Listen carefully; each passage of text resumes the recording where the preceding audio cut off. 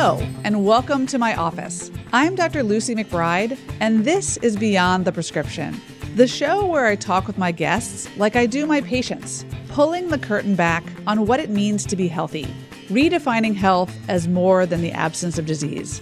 As a primary care doctor for over 20 years, I've realized that patients are much more than their cholesterol and their weight, that we are the integrated sum of complex parts. Our stories live in our bodies. I'm here to help people tell their story, to find out, are they okay? And for you to imagine and potentially get healthier from the inside out. You can subscribe to my weekly newsletter at lucymcbride.substack.com and to the show at Apple Podcasts, Spotify, or wherever you find your podcasts. So let's get into it and go beyond the prescription. Today, I'm interviewing Jessica Grose. She is a mother, she is an author, and she is a New York Times opinion writer who writes a lot about parenting. Her most recent book is called Screaming on the Inside: The Unsustainability of American Motherhood. I was immediately drawn to this book because it was inspired by Jess's own perceived shortcomings as a mother, something I think a lot of us women can relate to. The book combines in-depth interviews with mothers and a historical context on motherhood to help explain why our expectations about being a mom are so unrealistic. I think there's a narrative that a lot of us women and mothers absorb, that if we only read the right book, if we only had the right parenting expert on speed dial, that we could be the perfect mother. When it's not that simple. And frankly, we need to be better able to trust our instincts, to know that by showing up, by being a good person, and by leading with empathy and curiosity about who our kids are, that we are good enough. Jess, I'm thrilled to have you today. Thank you so much for joining me. Thank you for having me. I just wanted to mention, we actually recently dropped the On Parenting. I will still talk about parenting. I think my last column was about parenting related issues, but I wanted to have a chance to broaden my aperture a little bit, write about all sorts of issues, mostly cultural, but it's been sort of exciting and I'm really much looking forward to this year. I mean, an example of that was I just did a big piece about midlife and millennials at midlife. I am one. I am an ancient millennial. I just turned 41. What's the newsletter called now? It's just my name, just Jessica Grose. Okay, awesome.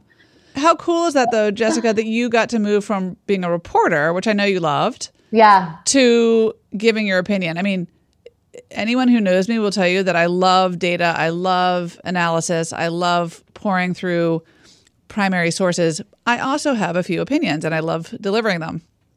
Well, I mean, I don't think that my approach has actually changed really radically. I do what I like to think of as reported opinion because it's unusual for me to just riff on an idea without including data, including interviews. Occasionally I will. Actually, my next column is just about Brooke Shields' new documentary. And so that's more just, thoughts about what it is like to grow up in the public eye for a kid. And, unsurprisingly, not great. It was really difficult for her to develop a sense of an identity. But typically, I still do a lot of reporting. What it allows me to do is draw more aggressive conclusions from that reporting. And anyone who knows me in real life knows I have a lot of opinions. Yeah. So it feels really nice to share them. Well, I think that's right. I mean, it's the same thing in medicine. I have a lot of opinions, but it's rooted, I hope, in my understanding of the medical literature and the understanding of the patient in front of me. So I'm never going to just say, do this because I said so. The fun is taking the data, and the data in your case on motherhood and the historical context around it, and then giving parents, mothers, permission to be less perfect than their Instagram highlights might suggest they should be. Yeah. I mean, the genesis of the book was really just in having so many questions about where ideas that I had about motherhood came from, because when you start to unpack them, they sound crazy. So one example that I often give is I was very sick during my first pregnancy. I had hyperemesis, so I was throwing up constantly, could not keep food down. I got incredibly depressed and anxious. I honestly think in large part because I had hyperemesis, just as you cover, the body-mind connection is very deep. not being able to nourish yourself is just, it's tough to feel good in any way. And I had the question, why is there even the expectation that one should feel good during pregnancy? Because I've known a lot of pregnant people in my life, and most of them do not feel great. Maybe they have moments where, second trimester, they're not enormous yet. They're feeling the baby kick. They're not sick anymore. I mean, maybe you got like 2 months of feeling pretty good, but often there are many ways in which you can feel not your best self. And so every chapter of the book started with a question about an ideal that just, again, when you think about it for more than 5 minutes, makes absolutely no sense. Yeah, it's interesting about the hyperemesis. And I heard you say on an interview that you leaned into the toilet. That was your lean in. Yes. So I had a patient recently in my office who is pregnant with her second child. She's second trimester and so sick, like on her knees in her bedroom. She's a congressional staffer and can't even really go to work most days because she's so sick. And she went to her gynecologist and she was explaining how sick she was to her gynecologist, her obstetrician. And my patient asked the question, can I take Zofran or something for this nausea? Yeah. And the doctor said to her, and the patient's crying, telling me the story, she said, well, if you really can't function, I guess you can take some Zofran. That's a tough standard to hold ourselves to. If you're in the fetal position, then you can treat yourself to a medication that's exceedingly safe, particularly in the second trimester. Like, why are women so conditioned to suffering, and why are we depriving them of the permission to experience highs and lows of pregnancy and motherhood? I don't know. Well, I mean, we're working against thousands of years of conditioning, right? I mean, the idea that mothers should be martyrs and sacrifice themselves, put themselves last in every situation. I mean, that is in all of our, in some ways in all of our religious texts of the major religions. Like it is there if you want to pick it up. I mean, in terms of pregnancy and the benefit risk analysis, I think particularly in the United States, and Emily Oster is obviously the guru on this topic, we have just over-rotated on risks and perceived risks. Because statistically speaking, many of the things we think of as, scary and we shouldn't do them are not damaging really at all, except in extremely unusual circumstances. And so I think medication is one of those things, and particularly things that are seen to be non-essential. And it's like always questions, non-essential for whom? And one of the big mental health related medications, it's even more fraught, where it's like Prozac in particular there's so many studies on SSRIs in pregnancy. So many. And perinatal psychiatrists will tell you that the risk profile for those drugs is pretty good. It's not, everybody needs to make that calculation for themselves. I am not pro or anti-drug. I'm pro making an accurate risk-benefit assessment in every individual situation. You sound like my friend Emily Oster. And you sound like me, because, I mean, Emily's a good friend, and she was on the podcast, and we've talked extensively about the level of scrutiny that we expect women to look at these risks with is exceedingly high. I mean, eating blue vein cheese during pregnancy, having a thimbleful of wine. I mean, those carry risks, but so do being anxious, being depressed.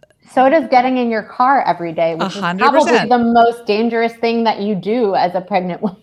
Yes. That's typical, but we don't think of it that way because complicated reasons. And I do think it's affecting not just how we feel in our own bodies and how we experience the pregnancy and postpartum period, but I think it's affecting how we parent. And it's making us more anxious parents than we need to be. And to me, the joy of being a mother is watching my kids become who they are and watching them, go out into the world and navigate it. And excessive anxiety about, things that have risks but low risks really impedes that relationship building, that joy of watching them become their own people. And that just makes me incredibly sad because it should be joyful. Not all the time. That's a big part of my book. Parenting is not joyful all the time, but there are parts that are, obviously incredibly joyful and validating. And so I think having too aggressive a feeling about risks and scary world out there impedes the joy that we could feel. Yeah, I think we learned in COVID that people in general do a pretty bad job of assessing risk and then thinking about risk-benefit ratios. We tend to overestimate risk when we're thinking about our children and we think about women. Yes. And I don't blame anyone because the avalanche of information that all of us are getting all of the time, no one can parse that. 100%. You don't know who to trust. I feel lucky that I gave birth to my older daughter in 2012 when the social media ecosystem was not, I guess I would describe it as broken today. There were problems with it, but there just was less social media. There were no Instagram stories. TikTok didn't exist. It was not what it is today. And I made a concerted effort, knowing myself, that I didn't look for parenting information online. I did not follow any parenting as much as I could. I had one book, and the only book was the Mayo Clinic's Guide to Your Baby's First Year. And if I had a question, I would ask my pediatrician or I would ask my mom. And that's unfair to expect everybody to do because my mom is also a retired physician. You have an advantage. I have a home court advantage in terms of trustworthy, people in my life. But I think paring down, that is like one thing I tell parents all the time. Pick a few trusted sources and just try to block everything else out, because otherwise you're going to drive yourself bananas. I think it's great advice. So because of all the information coming at us like a open fire hose, and because there's so much fear-based messaging, and because we're predisposed to being more anxious about our children, and society has made women more anxious about themselves for whatever reason, how do you guide people on deciding who to trust and who not to trust? What's the anatomy of trust in your mind? So, number one, and again, expertise does not always equal trust. 100%. But always look at the credentials, look at their credentials, see as much as you can if they have a particular narrative on any topic that they are trying to push. See if they have any conflicts of interest in terms of payment through a certain company, all of the things that, even it's sort of a journalistic way to look at the sources that you trust. And then the sort of X factor is more just vibes. Are they making you feel bad about yourself? Like, that's huge. Like, so many advice givers, the social media, are invested in negativity. Actually, there was just a great article in Vox about this, not specifically, targeted at mothers, but saying because negativity plays better in the algorithms, telling you that you're doing it wrong will rise to the top. And that's just not how I want to be talked to about my parenting. Like, oh, you're doing it wrong. This is the right way to do it. Well, like, piss off. My spirit is very contrarian. And so if anyone is telling me like, you're doing it wrong, I have just an immediate gut, like, I'll do what I want reaction. And I know I've talked to just so many people through my reporting days that they have the opposite reaction, which is like, I must be doing it wrong and I feel terrible. So like, if something's making you feel terrible, listen to that voice. Yeah, I think women walk around with that narrative on their own. They don't need help in many cases. I think so much of our messaging to women, the historical context around this, is about you're doing it wrong. Like, you could be better. You're not enough. Like, your kids are messy. Your kids are loud. Your kids are emotional. Your kids are this. And then, of course, we feel anxious. Of course, we feel like we're not good enough. And so we have this narrative often that is, we are not doing it right. We're doing it wrong. And that is a narrative that dies hard for so many people and does inform the way they show up in my office as patients. Yeah. Insomnia, alcohol overuse, just distress and malaise. The pressures we put on the American mother are enormous. And it's not like it is in other countries. Other wealthy countries don't have the level of scrutiny on mothers like we do in this country. And I think there's been cross-cultural studies done on this, and parents in our peer nations actually look to experts less for advice because they feel more supported in their own communities and they feel more confident in their own instincts. And I think that there's a lot of complicated reasons why that is. Could you talk about why that you think that is? Well, I mean, I think, they orient their entire societies around children being more part of the day-to-day, and having children behave as children do is just understood. It's not demonized. You're not worried all the time that everybody's going to give you nasty looks in a restaurant. It's like children are just sort of more welcomed as a baseline. And I do think that there's a relationship. It's not a one-to-one relationship, but there's a relationship between that attitude and having more child-centered public policy. So everything from paid leave, which we were, the only wealthy country in the world that doesn't provide it for our citizens, more subsidized childcare, to things like even urban design, having more parks and green spaces, having more walkable areas areas for children to exist and play and be more a part of society. I did a piece about this adorable Japanese show that's on Netflix called Old Enough. And when I was researching that piece, the show depicts toddlers, really little kids going on their first errands alone, which, just would never happen for a million reasons in the United States. But part of the reason that it is easier for Japanese children to be more independent is because of the built environment in Japan. And there was a great article in Slate about that. So, those are things that are so sort of subterranean. We don't even see them. We don't think about them. We obviously are not all like so well traveled that we know what the built environment looks like in Japan. But those are some of the reasons that I think American parents do feel such a sense of scrutiny and need and desire to seem perfect or keep their kids perfectly in line when they're out in public. Do you think there's something to the idea of women in America not trusting their instincts as much, or not being allowed to trust their instincts? I mean, what I see since I became a parent, and it's the same problem in the wedding industry, is like there's a whole professional industry around parenting. Right. Like, I'm so glad I got married in 2000 and not today, because we didn't have one of these like produced like proposal moments. It was like just a casual moment in like the woods. Yeah. Similarly, when I was a parent for the first time, I didn't have Instagram and, all the kind of parenting gurus out there. I just had to trust my instincts. But I think because we professionalize these phenomena, women can start to feel less than, or like they have to read this book and then they'll be okay, when actually we are born to be parents if we want to be. Yeah. So I don't know if there's something about that, but it does feel to me like we often don't give ourselves permission to just listen to our intuition. Yeah, I think that's all. I mean, the sort of commercialization of everything is connected to the fact that there are no sort of communal supports and rituals. So, for example, in many countries, after you give birth, somebody from the national health systems will come and visit you. A nurse will come to your house. And can you imagine that happening in the U.S.? I cannot. I would have loved that.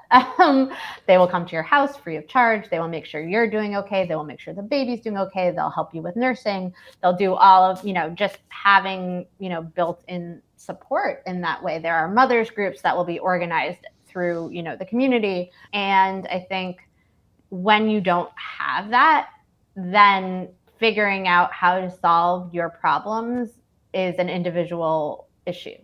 And then you feel isolated. And that leads to that sort of stress and anxiety and desire for individualized solutions that ultimately might not help us feel good or feel accepted. And so it all sort of is so connected to so many different aspects of how we raise children in this country.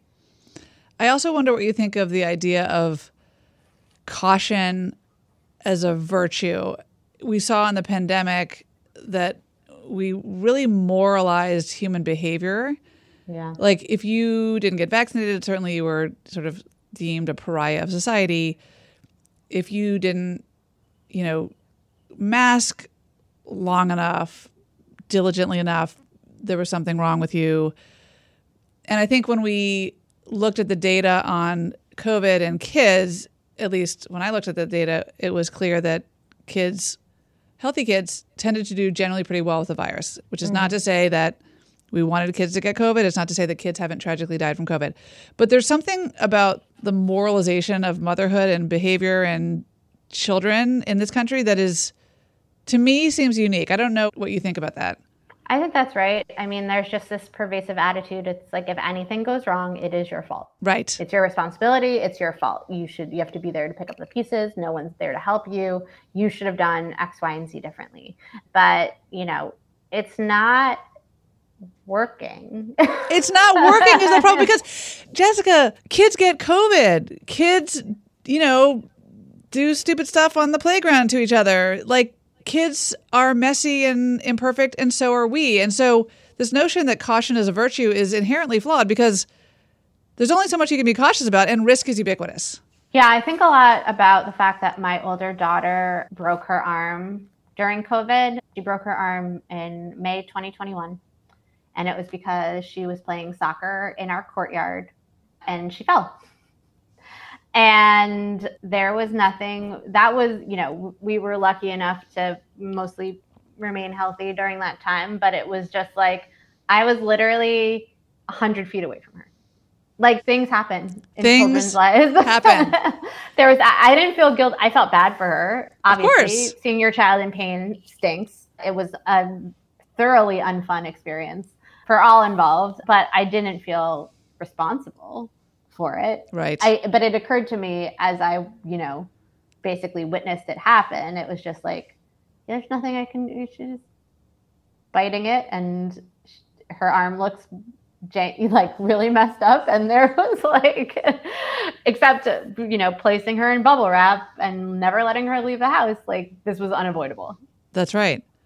I just had a thought. As we were talking about risks to kids, I was remembering the article you just wrote for the New York Times about the reporting on the CDC data on adolescent mental health.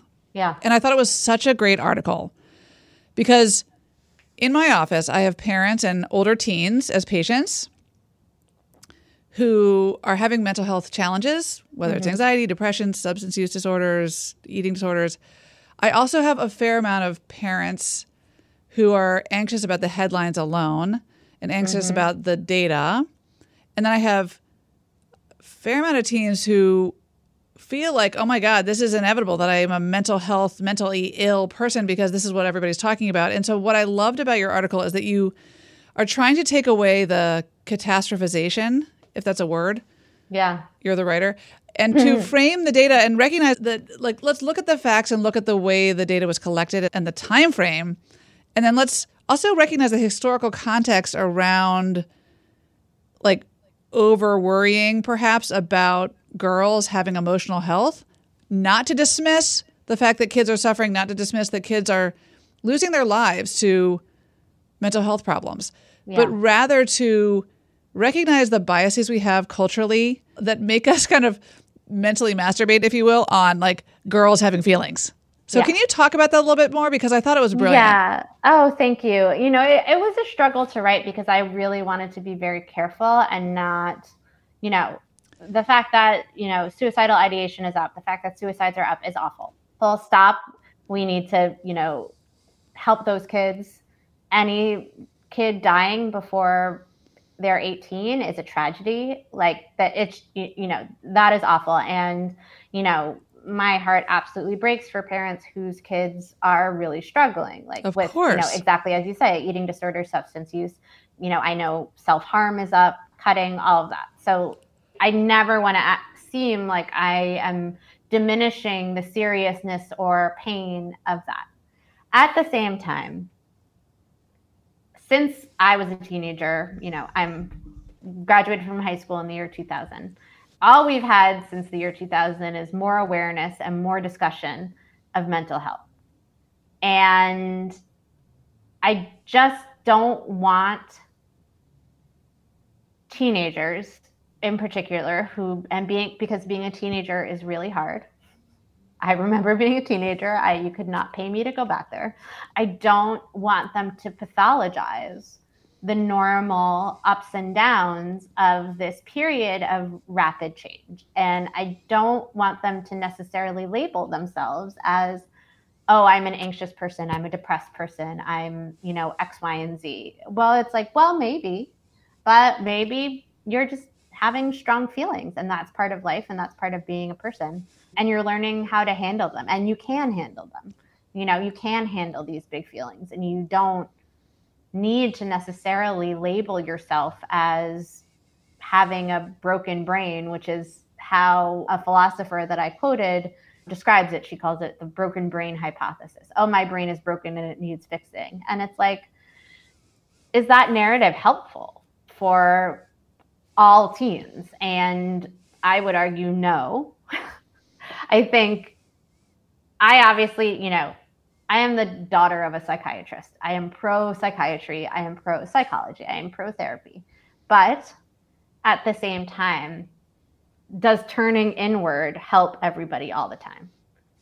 I think most teenagers could benefit from just, as they say on the internet, touching grass, not turning inward, turning outward to their communities, to their friends, to their own habits. One thing that I had in an earlier draft, which I didn't include, and I think is under discussed, there is good data on the fact that teens are sleeping less than they used to.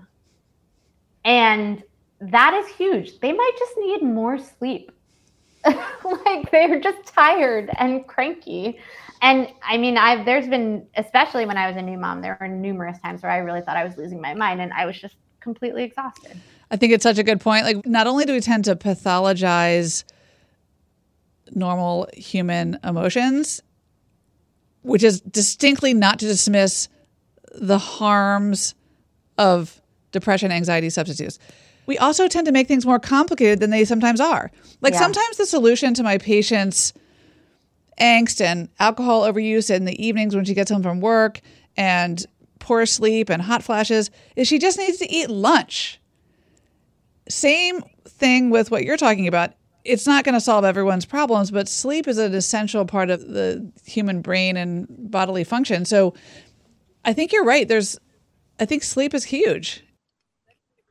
But also, I mean, in terms of my researching for this piece, my attitude towards all of the ideas around this is yes and. It's not, I don't agree with that screens are an issue. They're absolutely an issue. That's part of this. It's, how we parent and overparent possibly. I think that's part of it too. It's more just to say, I wanted to take the temperature down a few degrees because I don't think really panicky headlines are helpful to anyone, honestly, on almost any subject. I think that's making everybody more anxious. And so I just wanted to say, can we talk about different ideas? Can we look at this from a different angle? And I have a dog in this fight. I have 2 girls, one of whom is entering middle school in the fall.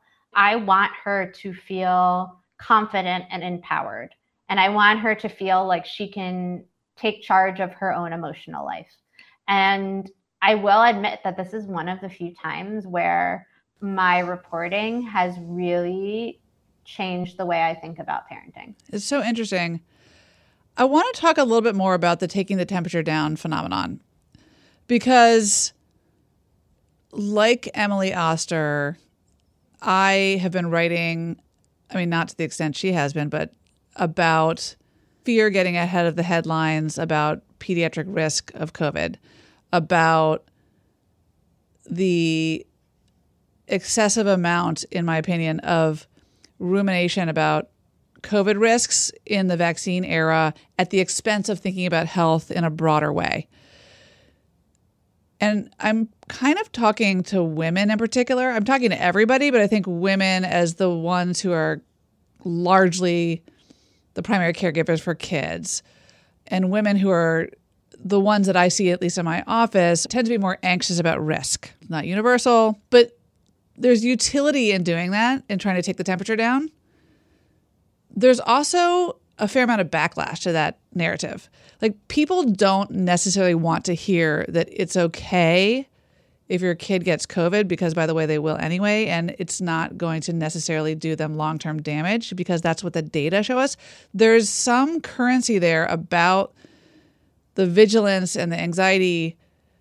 It feels like having its own life, its own place. And that is what's concerning to me, that it's really hard to let go of. Like, do you see that? Does that make sense to you? I know that because Emily Oster and I have discussed how we have to go into hiding when we put out these articles for the Atlantic. You know, she wrote the article that, you know, your kids going on vacation or flying on an airplane is like the same risk as their grandparents or something like that. And she had to go into like witness protection program because people were so angry that she was trying to help people manage risk and calibrate it to the actual threat. Yeah, but I'm sure she, you know, at the same time, she also had a lot of people thanking her. I mean, it's easy to think about the backlash.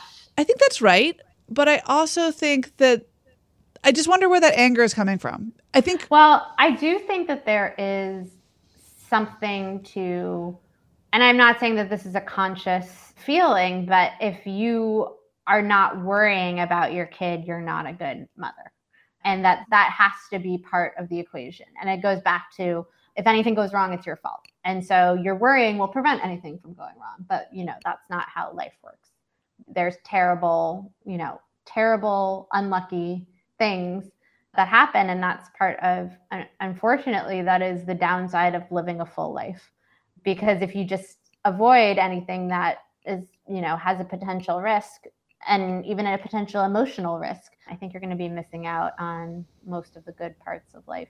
I think that's right. I think because motherhood is intrinsically stressful, I think we can start to associate stress with mothering, where if you're a good mother by any definition, it's despite being anxious. It's despite being stressed. Like, I know that I'm doing my best mothering, which, you know, I'm not winning Mother of the Year anytime soon, but I feel like I'm in my best moments when I'm not leading with fear or anxiety, when I'm like just straight talking. But I think it's easy, like, just for anyone who's used to like achieving or, you know, trying to do well, and we're all trying to do well as parents, to associate the anxiety itself with the outcome. Right. But I mean, I think, and this is actually, you know, I've been thinking about this a lot lately because I see a move in parenting advice towards giving people scripts. And my attitude towards most parenting advice is like, anything that helps you get through the day in one piece, great.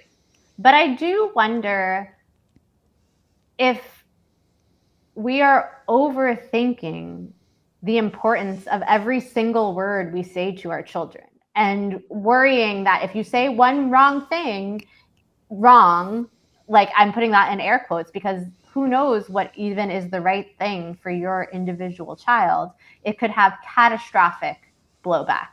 And to me, it's a risk of being inauthentic with your children if you are relying on some sort of, you know, words that didn't come from you or your brain. It teaches your kid you're also not really human yourself. I think it's important for your kids to see you as a human.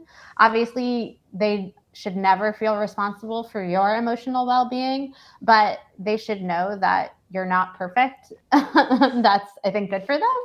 And I've written articles where I try to give people scripts when I think it's helpful. So I'm not knocking it overall, but I do wonder what we're losing if we're not just trying to speak honestly as ourselves. Because are we pretending that we all want the same outcomes for our children? Like, what does that even mean? What is a good outcome? You know, I think all the time about what do you want for your kid in the world? We don't all agree because everybody's different and everybody has different values. So, you know, I just think the challenge for all of us is to sort of live an authentic self as we are also parents. We are not some new kind of person. That's right. We're still just people. I'd love to ask you about you as a parent right now. And like, what are your particular struggles, if you will? Mm-hmm. What are the particular narratives you have in your mind that you're trying to undo? And how are you looking to be a healthier parent for your kids? My kids are at great ages. They're in first grade and fifth grade. And so we're out of that, you know, diapers and toddler tantrums phase, which I found I love babies. I really liked having babies. I struggled with that age between 1 and 2. I think that was the hardest for me as a mother, just sheer exhaustion. But with my older daughter, who will enter middle school, something that I'm proud of is completely removing myself from any of her friendship drama. And I never got involved in terms of like talking to anyone, of course not. But I would she would tell me something. I would not react to her, but later I would like be stewing about it. And I have just been like, stay out of it. Do not get emotionally involved because there will be a new drama tomorrow and some other girl is going to say something to some other girl. And like, you cannot, obviously if it were a bullying situation, that would be different. But having been a middle school girl, this is very familiar to me. And so when it first started happening kind of at the beginning of 5th grade, I was like upset. I was upset, man. It stinks to watch your kid be in this mean girl business. And it's like, I don't think she was probably totally innocent in it either. Who knows? I wasn't there. I shouldn't be there. And I always let her deal with it herself. Like I never got involved with it, but I would get really upset when she wasn't around. And so I think it's like a parenting win for me to just have let that just be like, I'm not getting emotionally involved with this. It's only going to get worse in the next couple of years, I assume. Maybe I'll get better. Who knows? But I'm, having been a teenage girl, like this is just the beginning. And so I think training myself to like not get too involved in any way. It's really healthy. And what's particularly healthy when I hear you talk about it, that you recognize your daughter may have had a role in it. Like you're not assuming innocence just because she's your offspring. And you're also recognizing there are harms of, the dynamics that you would hopefully pick up on. But you're right. They have to kind of navigate these things themselves. They have to, and they have to learn how to deal with people they're not getting along with. That's life. Right. That's right. The workplace, that's going to, there's nothing I can do. Right. Absolutely. I can be there for her when she comes and tells me she's upset about something. And if she asks me for advice, I'll give it to her. She seems to want no part of my advice about anything. So. Yeah. Oh my God. Welcome to the club. Welcome to the club, my friend. But I found it very distressing when she first would start telling me about the beginnings of these sort of like, it's so familiar. I'm sure you found it familiar when your kids started going through it. 100%. And so it's been, now that she's almost at the end of 5th grade, I feel like I think we both have a better handle on it. Let's put it that way. My last Substack was about this. After I interviewed Lisa D'Amour for my podcast. Love her. I love Lisa. She's oh my gosh, I could just listen to her voice all day long.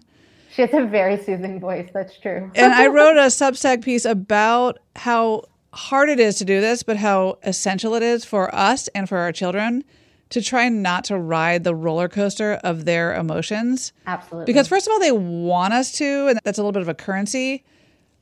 I mean, they don't want us to really, but they get their mojo from like riling us up. But if we can have a little bit of a distance or space from their everyday minute-to-minute emotions, it's good for both parties.